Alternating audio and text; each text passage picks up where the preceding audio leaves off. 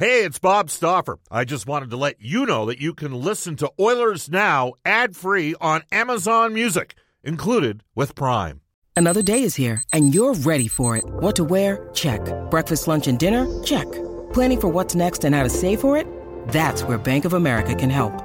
For your financial to-dos, Bank of America has experts ready to help get you closer to your goals. Get started at one of our local financial centers or 24/7 in our mobile banking app. Find a location near you at bankofamerica.com/talktous. What would you like the power to do? Mobile banking requires downloading the app and is only available for select devices. Message and data rates may apply. Bank of America N.A., member FDIC. When you need mealtime inspiration, it's worth shopping Kroger, where you'll find over 30,000 mouth-watering choices that excite your inner foodie. And no matter what tasty choice you make, you'll enjoy our everyday low prices, plus extra ways to save, like digital coupons worth over $600 each week. You can also save up to $1 off per gallon at the pump with fuel points. More savings and more inspiring flavors make shopping Kroger worth it every time. Kroger, fresh for everyone. Fuel restrictions apply. Oilers Now with Bob Stauffer. Weekdays at noon on Oilers Radio, 630 CHED. We return to Oilers Now with Bob Stauffer. Brought to you by Digitex. Office Equipment Solutions North America-wide? Yeah, Digitex does that. Digitex.ca on Oilers Radio, 630 CHED. It's 12:35 in Edmonton. We will get to some Heartland Ford texts at 6:30. Bob Stauffer, Brendan Escott with you on Oilers Now. And we lost Louis DeBrusk, so you better call him back here, Brendan. Shoot him a call again here. We will tell you this. The guests on the show receive gift cards to Ruth's Chris Steakhouse. Ruth's Chris, it's the greatest steak you've ever had. Follow the sizzle to Ruth's Chris Steakhouse, 9990. Tell Maggie and the staff that Oilers Now sent you. All right, Louis DeBrusk joins us right now. Louis, sorry we kept you waiting there before during the break. How are you, big man? What's going on, bud? How are you? Oh, not bad. We'll get to the series you're working in a second. You just can't shake Jack Michaels, can you? Yeah, he joined us for Game 7. He was at the rink this morning, and all chipper as usual. But, yeah, nice to see him again. So he's excited to call it Game 7, as are we. Yeah, all right. And, again, we'll circle back to this. Your thoughts on Ken Holland's hiring as president and general manager of the Edmonton Oilers? I think it's a great hire. I do. I know that you and I have talked about this throughout the end of the year, and when his name kind of started to surface as even a chance that you could get Kenny Holland from the Detroit Red Wings, you and I both were like, yes, this is the guy that I would certainly want to try and target. And they got him. So I think that's a fantastic pick for the organization. It's an experienced guy that's been around for a long time, and obviously still has the fire to try and come in and make a change in an organization that desperately needs it. So good on him for taking that opportunity, and good on the Oilers for pursuing and really not taking no for an answer. You know what's interesting is the sense I got from the fans in town yesterday was the ones that were maybe sort of on the fence or maybe disbelievers that this was the route to go. He made a good first impression because of his humility, because of his recognition that the Oilers as an organization, that people have to grind in this business to be successful. Now, you have former teammates that have worked for Ken Holland in the Detroit organization, guys that you played with as Oilers back in the day. What are the sort of reoccurring themes to Holland's personality that you hear the most about? Well, exactly what you just said. You know, he's one of those people that is excellent to work with, always has the best interest of the organization at heart. You don't stay in a position that he was in for as long as he did if you're not good at what you do. Simple as that. And his track record speaks for itself. I just think, you know, for the guys that I've talked to over the history of my playing career and now into my broadcasting career, nothing but great things to say about Kenny Holland. So I just don't. For me, I thought it was a pipe dream that they were able to get him from the organization that he's been with for so long. Yep. But it came to fruition. So step number one is complete, and now the work begins. And I like the fact that he did say that there's a lot of work to be done here, and it's time to go to work. And, you know, we'll see what happens from this point forward. Well, he said one of the first steps was that the Edmonton Oilers need to hire a head coach. And the name that Elliot Friedman put out, Brian Lawton, unsolicited on our show a week ago Wednesday, said keep an eye on Dave Tippett. You know Dave Tippett. You know guys that have worked with Dave Tippett. I'm just trying to think, was there overlap, Louis, with you in Arizona with Dave, or Was he there the last year you did radio? I'm just trying to recall. No, he wasn't. No, I stepped in when Wayne stepped in as the head coach. Dave Tippett wasn't there when I was in Arizona. I never did cross paths with him. But obviously there's another... Sorry, just a second. You can understand why his name is being brought up. Another guy that's had a terrific track record, a veteran coach. When you look at the coaches that are out there, he comes with a vast knowledge of experience. So I can see why his name is brought up. You know what? And I think he'd be a great hire. I think, one thing Dave Tippett has been able to do in any organization that he's been with has been able to get the best out of the players that he's had at his disposal. Yeah. And sometimes he makes players that maybe you look at as a fourth-line player into second-line players. He seems to improve players, which is, a very necessary skill for a coach. By the way, Louis, sorry, were you buying tacos there? Is that where you sounded like you were making you're making a payment there or something? No. Right. That's later. That's after this interview that we've so rudely interrupted you with. And by the way, thank you for flipping days, but you were flying tomorrow, so it totally made sense to do it today.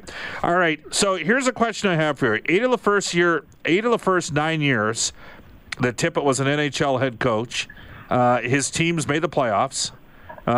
He had 41 or more wins in 8 of the first 9 seasons, and even the year he missed in Dallas, which was 2008-2009. That was your first year doing color in Edmonton. He went 36, 35, and 11. But the last 5 years in Arizona, 21 wins in a lockout year. So that was, they missed the playoffs. The next year, 37 wins in 82 games, 24 wins in 82 games. That's the year they took Strome third. The Oilers won the lottery and got McDavid. Then 35 wins and 30 wins. Should we be concerned that he missed the playoffs the last 5 years and hasn't been an NHL head coach in the last season? Last 2 years. I don't think so. I think when you look at that, you have to look at what's happened since then, too. With that organization, they've gone through a lot of changes. Yeah. There's no question that I think that had an effect on not only the organization itself, but certainly the players on the ice as well. They're on the rise. I think they're in the right direction right now. I think Rick Tocchet did a great job in there. But even as excellent of a job as he did, the injuries they suffered this year, they never got in. They were closer, but that's still a work in progress. And I think that should reflect more than what Dave Tippett did in there. That's just my opinion, but that's how I see it. I know you threw out Todd Nelson's name as well. That's another coach that has history with Edmonton, has history with Ken Holland. Yeah. Down in Grand Rapids, I've always thought very highly of Todd Nelson as a coach, and I agree with your assessment on that. That's certainly a guy they should explore. And now that he's free and clear with the Game 7 loss last night, maybe that'll happen. Who knows? But I agree with what you said before as well, that that's the next step. You have to try and solidify a head coach. I would think as an organization you want to have the guy that's going to run your team involved in as many decisions as possible right from the get-go. So I'm sure they're going to look pretty exclusive here to try and fill that role. And there's some good candidates out there that we've talked about. Does it have to be a guy that's already been, like Todd McClellan was an interim head coach. Trent Yawney, I mentioned him today. He's been... he was a head coach of Chicago for a year and has been a long-time NHL assistant. Glenn Galtson, I mentioned him today. He's had 2 NHL head coaching tours of duty. Jay Woodcroft has been successful in Bakersfield. So there's 3 guys there I mentioned internally from Edmonton. I threw out Lane Lambert, who's never been an NHL head coach, but worked with Barry Trotz forever. Does it have to be a guy that's been an NHL head coach to come in and work with Ken Holland here? No, I don't think so. I really don't. And, I know that people maybe will look at that and say they want an experienced person to come in, somebody that has a track record in that regard. But in my opinion, no. I think you have to bring the right guy in. And I don't care where you find that right guy. That has to be the most important criteria.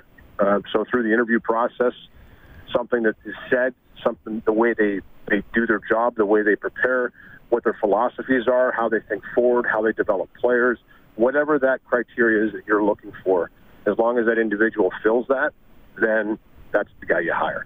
And I don't care if he has 1,000 games under his belt or if he's an up-and-coming coach. We're seeing it now more than ever. Young coaches come in and have some success and do a really solid job, especially with the younger NHL that it is now. So I don't think that is nearly as much of a factor now in deciding a head coach than it was in the past. When Bruce Cassidy went into Boston to work with the Bruins, and I realized Jake was in his rookie season that year. I mean, this is a guy that had one NHL head coaching experience, and it did not go overly well. Went back to the American League, plied his trade some more. He seems to be able to communicate, and that team has tremendous leadership at the top. And make no mistake, those leaders. That's the key. Those leaders. Not to cut you off, but I think that where he's been excellent is he's given a lot of that responsibility to his veteran players, but at the same time, he's been able to push his younger players because he has that ear of the older players, and I think that's really important, especially in that situation. Every situation is different, no question. The coach that's hired in Edmonton is going to have the same type of, I don't want to call it a dilemma, but a challenge is to make sure that you're talking to the veteran core. Connor McDavid obviously will be very important to have that relationship with him because he is the face of your franchise.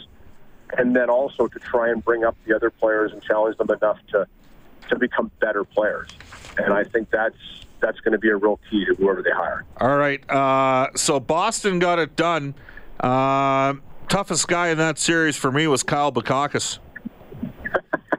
Yeah, that didn't go over too well. You know, I don't know. You know what? Listen, I didn't like it. You know what? If you didn't want to answer questions, then why take the interview at all? Right. That's the way I look at it. But I also know Brad a little bit personally. I mean, there's no question. The more you're talking negatively about that guy, the better he seems to play. So if that's what it takes for him to get himself ignited, by all means, go for it. Well, you know, from my perspective, as a parent that has a son on the team, I want him playing his best. So I don't like it from our perspective and our end, but you know, if that's what it takes, then go ahead. He was quiet throughout the start of the series with Columbus. I thought he got better as it went on, in the sense of being that type of a player again. When he's emotionally involved in the game, and that's the good and the bad you have to take with him, that's when I think he plays his best. So whatever it takes for him to try and get into that mindset, I'm okay with it. I'm glad I wasn't doing the interview because I might not have handled it as well as Kyle did. What would you have done? I know what I would have done. I would have probably just said, really? You don't want to do the interview, then don't do it. But he was very professional. He's very good at what he does. I would have just said this is why I'm not interviewing guys right before games. Yeah, well, I mean, that's a special, right? I mean, Gene does that, and God love him. But anyhow, you can text us at 630-630. You've worked a pretty unique series here, and Colorado's hung around, haven't they? It's amazing. They really have, and it's been back and forth, just like the wins and losses. It's been a series where one team's won, the other team's responded in games. It's very similar in that sense, where a team will score and the other team seems to have a response somewhere in them to come back and make it a game. And it's, you know, Game 6 was no different. Every time the Avalanche scored, they came out. They were the better team early. The San Jose Sharks, in their experience, found a way to tie that game and push it to overtime. And then the big line that was, you know, -3 in regulation scores the game-winning goal. That's the dimension that the Avalanche have. They got some depth scoring from their team to get them to overtime against a team that continued to find ways to tie the game. But then when it was necessary, the big line came through with the overtime goal, Gabriel Landeskog. San Jose has shown with their experience, they had a Game 7 in round 1. They found a way to win 3 straight elimination games in that series. And this is going to be their 4th time facing elimination. So they play their best hockey when their back is up against the wall. I expect them to come out and be the team that we've seen before and really have a push. This should be a great Game 7. I think the pressure is on San Jose because they're expected to win. I think the Avalanche have that free will kind of spirit to them right now, and they even talked about it in the room. We're just happy to be playing a Game 7. They're excited. A lot of young kids in there that have never played a Game 7. And they're looking forward to it. So it should be a great matchup. You know what's going to happen, Louis, is the Sharks are going to have a lead, and then Colorado's going to get a double high-sticking power play and score a couple power play goals and win 3-2 or something like that. Final one for you. Did you get recognized and honored back in Ontario on the weekend? Yeah, I did, in the Cambridge Sports Hall of Fame. I got inducted into that hall, and it was an honor for me. So, yeah, it was I couldn't make it, obviously. I was working. My dad stepped in for the induction speech, which I heard he was pretty nervous about. And I said, welcome to my world with a microphone in your face. But he did a great job from what I understand, and I was proud that he was now, how big is Cambridge, Ontario, Louis? Well, it's a bunch of different communities that make it up. For me, growing up, it was Preston for me. I was born in Galt, but my grandfather lived in Preston, and I used to spend parts of the summer in Preston and go fishing with my grandfather, spend time with my grandfather and grandmother. So for me, when I think of Cambridge, it encompasses the whole thing. So it's a lot bigger. But, for me, when I think of it, to be honest, I always do think of Preston because that's where I always went to see Grandma and Grandpa. Well, I'm told that the community size is less than 5,000, and there's only 5 people in the Cambridge Sports Hall of Fame, and those are the 5 people that played Bantam AA or higher. So congratulations, Louis, you're in. Thanks, bud. Hey, appreciate it. Yeah, keep an eye on Jack, okay? We know what he's like in San Jose. All right, man. See you later. That is Louis DeBrusk from NHL Hockey and Rogers. It's 12:50 in Edmonton. Bob Stauffer with you. I'd like to thank Louis for doing a double flip with us. Craig Simpson will join us on tomorrow's edition of Oilers Now with Brian Burke, courtesy of our friends at Canadian Power Pack. When we come back, I will get to a host. Hey, it's Kaylee Cuoco for Priceline. Ready to go to your happy place for a happy price? Well, why didn't you say so? Just download the Priceline app right now and save up to 60% on hotels. So whether it's Cousin Kevin's Kazoo Concert in Kansas City, go Kevin, or Becky's Bachelorette Bash in Bermuda, you never have to miss a trip ever again. So download the Priceline app today. Your savings are waiting. Go to your happy place for a happy price. Go to your happy price, Priceline. This episode is supported by FX's Clipped, the scandalous story of the 2014 Clippers owner's racist remarks captured on tape and heard around the world. The series charts the tape's impact on a dysfunctional basketball organization striving to win against their reputation as the most cursed team in the league. Starring Lawrence Fishburne, Jackie Weaver, Cleopatra Coleman, and Ed O'Neill. FX's Clipped, streaming June 4th, only on Hulu. Of text messages at 630 on our Heartland Ford text line. This is Oilers Now. This is Connor McDavid from your Edmonton Oilers, and you're listening to Oilers Now with Bob Stauffer on 630 CHED. Let's get to it. It's 12:54. You can text us at 630. I always love the guys that text the show. I know you won't, like it's like a dare. I know you won't say this on the air. Those guys make me chuckle. Okay? It's like a little game. And I've probably been too kind to those individuals in the past. You know what we're going to do? I was talking about this yesterday with somebody in the business. We're going to auction off our text line, which has numbers for the last, every text that you've sent for the last 5 years we have access to on this show.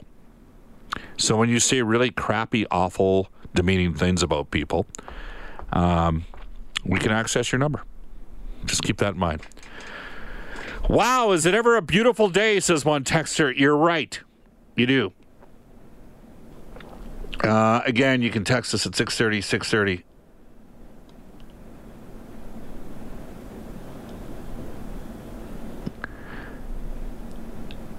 This text comes in regarding Team Dean talking about the incident involving Kyle Bukakis and Brad Marchand. Are you kidding? Bukakis brought himself this with his Toronto-centric hate the Bruins dumb blank remark in Game 2. He's lucky he got anything out of Marchand, and make no mistake, I'm in no way a Marchand fan. That one comes to us from Team Dean. Brendan, what did you think? I have a real problem with players that do that to reporters. It drives me insane. $5.2 billion. $5.2 billion. That's what Sportsnet paid. It doesn't mean that guys at Sportsnet get to be clowns and demean players. $5.2 billion. I'm going to throw a curveball at everybody here. I want you to think about something, okay? Pete Chiarelli in Boston traded Tyler Seguin. Pete Chiarelli in Edmonton traded Taylor Hall. And maybe there was extenuating influences in both trades, but he made a character judgment on both players.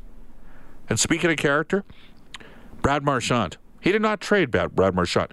Now, would you say Seguin and Hall are better than Marchand, or they're all about equal? They're all great players. Okay? At the time that he made the trade with Seguin, Marchand had only been a marginally more accomplished player.